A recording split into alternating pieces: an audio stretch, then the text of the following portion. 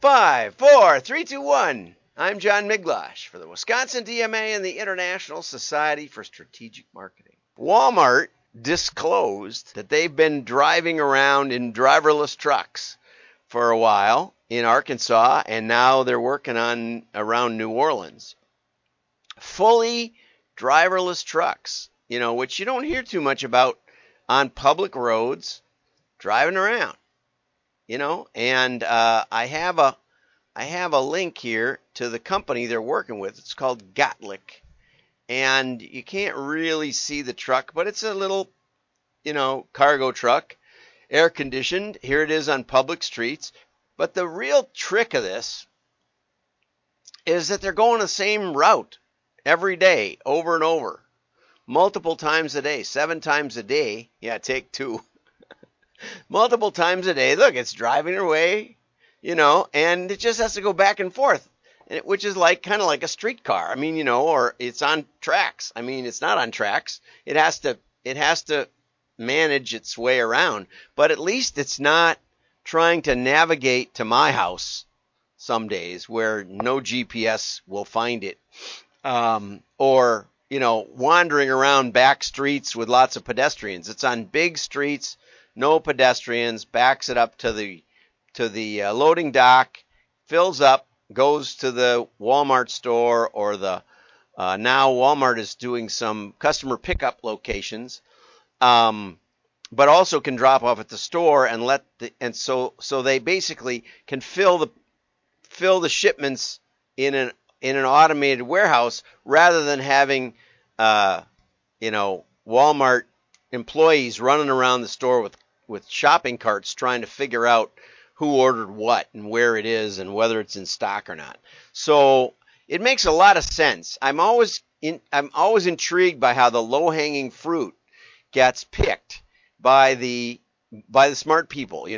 It's like, yeah, we want home delivery of groceries, but there's a lot of steps involved. Let's take an easy step. Let's not try to deliver it to the home. Let's try to move it from the warehouse in an efficient way over to some place where the customers can get it. What an idea. Automate the curbside pickup 7 times a day. And there you go. Okay, I think that was really a clever story. So now let's close that and get over to and that's about what it's about. Okay, so then this was an much more interesting article than I expected by Joe Mandezi. Okay, it didn't sound like much. Their Wavemaker is renaming their IS department or IT department MIS, but not Management Information Systems, but rather Marketing Intelligence and Science. Now, some might suggest, with marketing's emphasis on emotion and creativity, that this is an impossibility and an oxymoron. I might agree. My experience in an ad agency was they didn't want to measure, they didn't want to work with data, and they wanted to win awards. But Delphine, and I've just reached out to her on LinkedIn, and interesting because the Delphic oracles, if you remember, they could predict the future, but it seems to me almost no one listened to them. I had that feeling sometimes myself. She is the new Chief Data and Analytics Officer at Wavemaker, okay? And she said, I started thinking about what our clients were asking. People have asked me how many data scientists you have, which is a kind of a loose term. I've called myself a data scientist when it was in vogue, because it spoke in riddles, okay? Even if it was telling you it was hard to understand. And that is exactly what marketing intelligence is. We predict the future, but no matter how it comes out, we probably think we succeeded. And the weatherman. So she says that we need to transform data into intelligence. Also not a trivial thing to do. But data, this is the part I really like. Data doesn't mean anything unless it informs intelligence. And this is a drum I've been beating since the late 80s when we really started using computers in marketing. Yes, I predate computers in marketing. I actually gave the first talk at the New York Hilton where I asked to hook up a computer for a marketing presentation. They said, why would you ever want to hook a computer up for a presentation, right? Anyway, she was at Amazon, Publicis, Dentsu, Facebook, and Microsoft, and had never had the word science in her title, right? Because, there isn't a certification and all that. Although scientists, the breakthrough scientists have almost never been the certified ones. They've been the ones causing the trouble. Anyway, so she's been trying to build an organization that utilizes science, machine learning, AI, and whatever comes next. And I would highly urge that you think about what science means and the scientific method, and think about the idea of testing, because your puzzle that you've asked to solve or been asked to solve is a more sophisticated, which of course pre-1900 meant to adulterate by overcomplication, but let's not go with that. You want something that takes data without encroaching on consumer privacy, but leads to better intelligence and outcomes for your clients. And I would highly suggest all of you who want to know how to turn data into intelligence, or even better, data into money, that you give my little book a glance. It's an executive summary. It's not a hard read, but it does get at the very foundational principles of what you have to do to turn data into money, and on the way, intelligence. And it's building a heuristic system. In my seminal article on the definition of direct marketing, explains the connection between testing, and of course, to make testing work, you need engagement. So the better the engagement, the better the testing, provided you can get a high number of samples. And for that, direct mail is uniquely positioned, because we can mail enough to get a good sample set, right? And we not only know who buys, all advertising can track the buyers, we know who engages and doesn't buy. And that's the missing piece for machine learning and AI. So I hope that we connect with Wavemaker, and maybe she'll get a kick out of the solutions that are tried and true and don't require cookies and lots of spying on people. But I really did like that article. Are you noticing more holiday catalogs this year? You're not alone. According to Keypoint Intelligence, catalog volumes went down between 2007 and 2018, but according to Associated Press, a lot of people stopped sending catalogs entirely due to the recession. But catalog volumes are coming back, according to this Keypoint study. Now, full disclosure, the author here is Christine, I think her name is. Let's see if I got that right. Christine Dunn is a consulting editor of Keypoint Intelligence Officers Technology Services Group.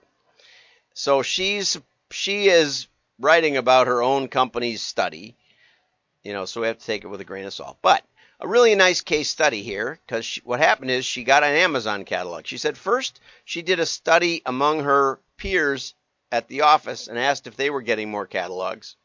That's called a convenience sample. It sounds much more scientific if you say, and so I evaluated a convenience sample. That means your friends and family and anybody you happen against. Now, that doesn't mean it's invalid. When I started working for Cabela's, I went around to sporting goods stores and I said to people, have you ever heard of Cabela's? And this was before they had retail chains everywhere. They were only a catalog company at the time. Or maybe they had the one store in Sidney, Nebraska. But anyway, in Wisconsin, and I probably just asked that question, have you heard of Cabela's? And the answer I got almost 40 out of 40 times was, I used to get their catalog. And it turned out, and this is in my book actually, it turned out that they had a very rigid RFM, that's recency frequency monetary, structure to the way they selected their customers.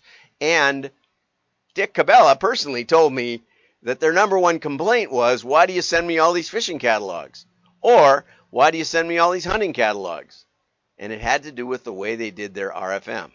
Again, get my book, Spinning Straw into Gold, or write me, maybe I'll be nice and send you one. It's $20 if I sign it. But I do have one or two laying around here today. So, that convenience sample of the 40 people was key and instrumental in our building our first real machine learning model for Cabela's. And they told me they made $2.4 million in profit on that one drop because of our modeling. And it was scarier than anything because basically nobody had done that, as far as I know, in the history of mankind. Anyway, but she got an Amazon catalog and she tweeted about its arrival at their home, and Amazon picked up on the tweet. Somebody at Amazon reads the tweets that mention Amazon and sent her a note and asked her to go over to the Amazon website, and which they already have your phone number, but add your Twitter handle and there'll be a little surprise. And a couple days later, this came in the mail. This is that snowman from Frozen. I forget the name. My kids were long out of high school when Frozen came out, but my niece likes Frozen, or used to a couple of years ago, but she's grown up now. She probably doesn't. Anyway, and so there's some gifts for the kids. Notice these are physical items. These are sent to her, special for her tweet. And so the point is that she engaged with the catalog. She tweeted about the catalog. Amazon picked up on it, sent her more stuff. She says she's not sure if she got the catalog because of the number of purchases with Amazon or because she tweeted about it. But those two somehow combined to get Amazon's attention. And most of the time, retailers and catalog companies aren't paying attention, right? And if they're paying attention, they don't have a system set up to reward or thank customers. Now here, not only is she giving you word of mouth advertising about Amazon, but she's multiplying it in an article about catalogs, okay? And basically saying, elevate your connection with your customers, right?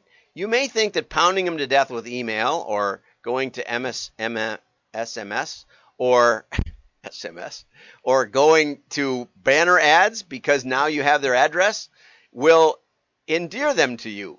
But a beautiful catalog, and I've criticized Amazon's catalog, but it's all designed to drive engagement. But it would be nice to know maybe ballpark prices or something before I hand it to my kids.